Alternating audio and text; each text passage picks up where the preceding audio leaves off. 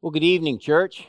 Great to have you with us again as we study When Life Seems to Swallow You Whole, Thoughts on God's Will from the book of Jonah. We were committed to Sunday nights when we were gathering, and we're still committed to Sunday nights as we gather and study God's Word together.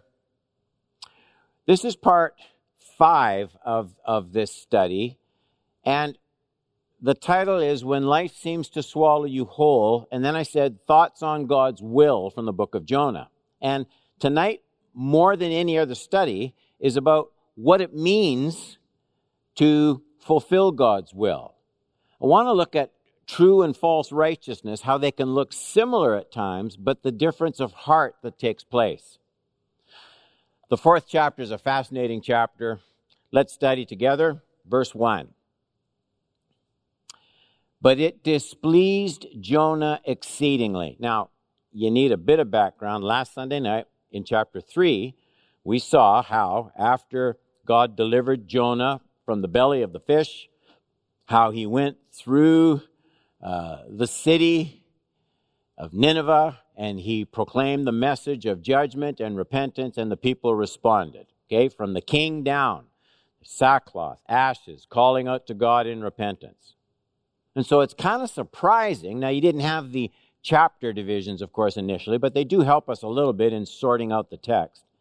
It's surprising to see that the repentance and God's grace to the Ninevites, that's what displeased Jonah exceedingly, and he was angry for one. And he prayed to the Lord and said, you got to have nerve to pray like this. O Lord, is this not what I said when I was yet in my country?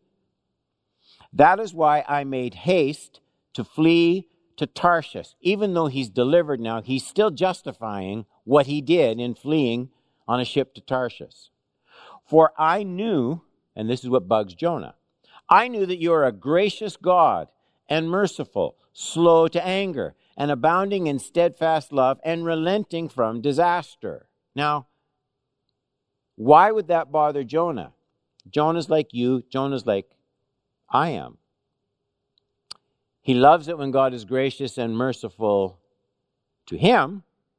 He's not crazy about it when God is gracious and merciful to people he doesn't like. Verse 3. Therefore now, O Lord, please take my life from me. It's better for me to die than to live. And the Lord said, do you do well to be angry? There's great restraint here. 5. Jonah went out of the city and sat to the east of the city and made a booth for himself there. And he sat under it in the shade till he should see what would become of the city. And now the Lord God appointed a plant. God appointed a plant. So he used a fish. Now he uses a plant. You see the mastery over the created realm. Pointed a plant, made it come up over Jonah, that it might be a shade over his head to save him from his discomfort. So, Jonah was exceedingly glad because of the plant. He's upset when God saves the city. He's happy for a plant. You get the picture? 7. But when dawn came up the next day, God appointed a worm that attacked the plant so that it withered. When the sun rose, God appointed a scorching east wind. None of this is accidental. And the sun beat down on the head of Jonah so that he was faint. And he asked that he might die and said, it is better for me to die than to live. And God said, same words, God said again to Jonah, do you do well to be angry for the plant? And he said, yes, I do well to be angry enough to die. See, Jonah, just what we all do, just rationalizing. And the Lord said, verse 10, you pity the plant for which you did not labor, nor did you make it grow, which came into being in a night and perished in a night. Okay, should I should not I pity Nineveh, that great city in which there are more than 120,000 persons who do not know their right hand from their left, and also much cattle? So infants, perhaps, developmentally challenged, perhaps, but that many people who can't even tell yet their right hand from their left. God cares about them, and much cattle. God cares about that. Let's look at some thoughts from this crazy passage. Perhaps in this chapter, you really begin to see what the book of Jonah is about. I mean, the first few chapters, they show us the penalties of disobedience to the voice of God. Jonah gets thrown overboard in the storm. The fish swallows him up. So we see the doctrine. It is a doctrine of divine chastening. And the book closes now on the theme of priorities. What we fix our heart on, what we give our attention to. And so this chapter sets the stage for a great lesson on repentance. The people of Nineveh repented. Jonah looks like he repented when we studied him in the belly of that fish. Not everything that looks like repentance really is. Not everything that looks like righteousness really is. True, Jonah had been delivered from the belly of the fish. He did what God said, but his heart is still not tuned in the direction of God's will. I mean, he obeyed God, went to Nineveh, walked 3 days through the city, pronouncing what God told him to pronounce, but he hates obeying God. He hates every minute of it. That's what you get in those 3 verses of chapter 4. It displeased Jonah exceedingly, and he was angry. This prayer, it's mind-boggling. In the second verse, "O Lord, is this not what I said when I was yet in my country? And that is why I made haste to flee to Tarshish." Really? I thought you repented of that. "For I knew that you are a gracious God and merciful, slow to anger, abounding in steadfast love, relenting from disaster. Therefore now, O Lord, please take my life from me. Better for me to die than to live." I can't live with the results of your mercy to Nineveh. I can't live with that.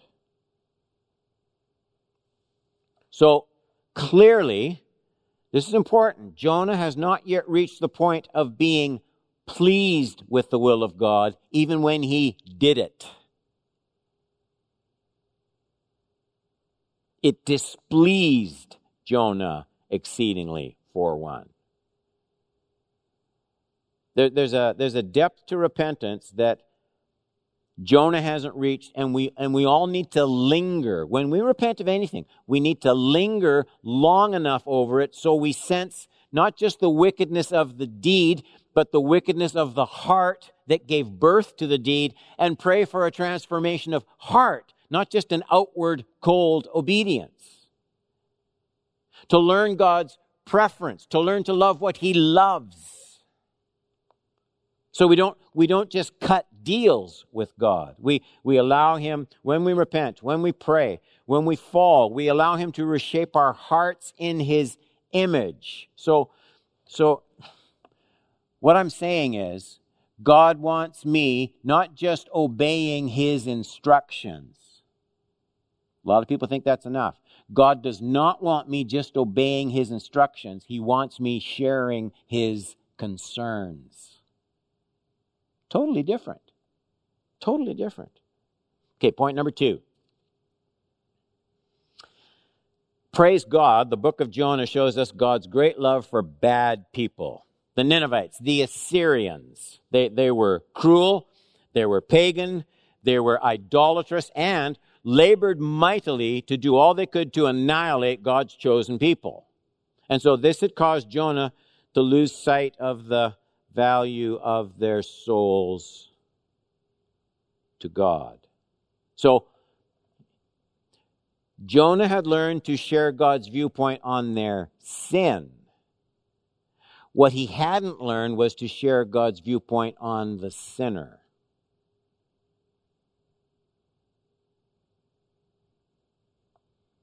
This doesn't mean that God won't judge sinners along with their sin in his wrath. Sometimes God's love gets twisted scripturally in that direction. God loves the sinner, and so he just tolerates everything. No, it doesn't mean that at all. But what it does mean is God wants to give wicked, sinful people the chance to repent, escape his wrath, receive his grace, show his mercy. And he wants Jonah to share that desire, and he doesn't share it yet. I guess I'm to learn that this desire is not too easily attained by religious people. We can become too harsh too quickly with people who reject and persecute the cause of Christ. And Jonah's proof of that. God does not tolerate sin. He will judge all sinners.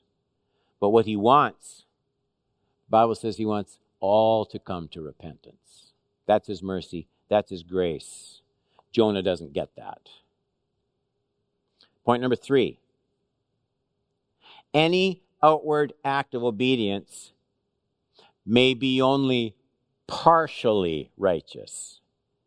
And we need to understand why that's the case. This is the profound insight in verses 1 and 2. I read them once before, but look at it again.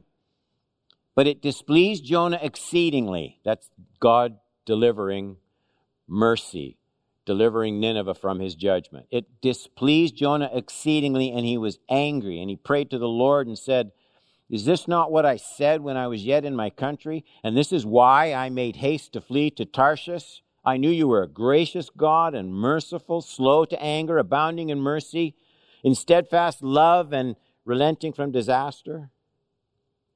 And I think what I'm supposed to learn here is actions aren't fully righteous, though outward obedience is a start. Outward actions aren't fully righteous until the heart is right in them. And as we saw earlier, even though Jonah had reluctantly come to terms, grudgingly obeying God's will, chastened into it, he wasn't reconciled to God's will in his heart. He still sees God's will as an unreasonable thing. He still sees God's will as a burden. He still sees God's will as irritating. Boy, the problem in all this isn't just for the Ninevites. As long as they hear the call to repent and listen, the state of Jonah's heart in proclaiming the message has no effect. As long as they repent, God will be merciful, God will be gracious. Jonah is the one who's affected. He's the one who remains unchanged. When we look at the scriptures, we can see this, the necessity to bring the heart in with the outward act of obedience. You can see the Bible talking about it. Let me just read a few passages. There's a little bit of scripture here. I hope you follow along in your Bible. So remember, here's the point. I want to show you how the Bible backs up this idea. Jonah was wrong even when he was right, because his heart wasn't right. And I want to show you now from the New Testament how that same situation can creep up very easily, doing the right thing but not with the right heart. So that's what we're doing here. Look at 2 Corinthians 9:7. Let's talk about our giving. Now, so many of you, thank you so much, by the way, your faithful giving online, your support. It just means so much in these difficult times. But here's a verse about giving, whether in person or cyber giving. 2 Corinthians 9:7. Each one must give as he has made up his mind, not reluctantly, not under compulsion. For God loves a cheerful giver. So God wants the gift, yes, and he wants the heart. Look what Jesus said. This is a bit longer passage in Matthew 6, 1-6. And then I'm going to read 16 and 17 as well. Jesus is talking about this same issue. Beware of practicing your righteousness before other people in order to be seen by them. So he's not talking now about their unrighteousness. Okay, he's talking about their righteousness. You can do it to be seen by people. For then you will have no reward from your Father who is in heaven. If the heart isn't in it properly, you get no reward, even from righteousness. Thus, when you give to the needy, sound no trumpet before you, as the hypocrites do in the synagogues and in the streets, that they may be praised by others. Truly I say to you, they've received their reward. That's all they get. Other people That's it. Is that enough? Verse 3, when you give to the needy, that's a very righteous thing to do. Don't let your left hand know what your right hand is doing, so that you giving may be in secret. Your Father who sees in secret will reward you. How about prayer? So we talked about giving, talked about performing acts of righteousness, talked about giving to the needy. Now we're talking about prayer. It's all the same principle. Verse 5, when you pray, you must not be like the hypocrites. They love to stand and pray in the synagogues, on the street corners, that they may be seen by others. Truly, I say to you, they have received their reward. You just get a little bit of recognition. Boy, he's a godly person, eh? But when you pray, go into your room, shut the door. Pray to your Father who is in secret, and your Father who sees in secret will reward you. Here's something else, fasting. 16 and 17, when you fast, do not look gloomy like the hypocrites. They disfigure their faces. Oh, fasting. Oh. That they may be seen by others. I'm suffering so much for the Lord. Truly, I say to you, they've received their reward. When you fast, anoint your head, wash your face. I could read dozens of examples, but the point is the same. God wants the outward act of righteousness, but not like Jonah went to the Ninevites. He wants the outward act, and he wants the heart. He wants you not just obeying his instructions. He wants you sharing his concerns. Now, having said all of that, let me make sure you don't make the opposite mistake, because there's another truth that you have to balance this with. Outward obedience can, if the doer is absolutely honest and humbly reliant on the Holy Spirit, outward obedience can train the heart to follow in the same direction. But it only works this way, not for the hypocrite. It only works this way. Lord, I don't feel like forgiving so-and-so. I don't have it in my heart.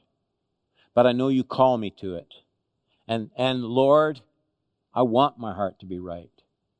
But I can't wait till my heart is right. I've got to go make this right. You said do it quickly. So as I go and make things right with my brother, Jesus, come, fix my heart as well. See, it's not the hypocrite, it's deep repentance. It's a deep calling out to the Spirit of God. We wish we had the means to produce the kind of heart we know we should have. And the Holy Spirit will. Wait on him. Don't allow yourself surface repentance, and don't allow yourself surface righteousness by pretending things are okay just because there's an outward act without a heart that is engaged in it. Wait on the Lord. Wait on the Lord. Let him change your heart so that the outward obedience, don't ignore the obedience, but that it's accompanied. So you not just obey the instructions, you start to share the concerns. Because that, my friend, is when repentance has done its deepest work in our hearts. Let's pray. Boy, we're so grateful for this strange, wonderful story of Jonah and the way the rest of the Bible treats it as actual history. Jesus did. Help us to learn. Lord, help us to learn to walk in an obedience that brings our heart with, so that we don't just pursue righteousness, we start to prefer righteousness. And that's a work, Lord, we call on your Holy Spirit. Do it in Cedarview Community Church. Do it in all of our lives. Thank you for your word. It's the seed we studied this morning. Plant it in our hearts. Let it do its work. In Jesus' name I pray. Amen. Amen. God bless you, church. Stay in the Word and love one another.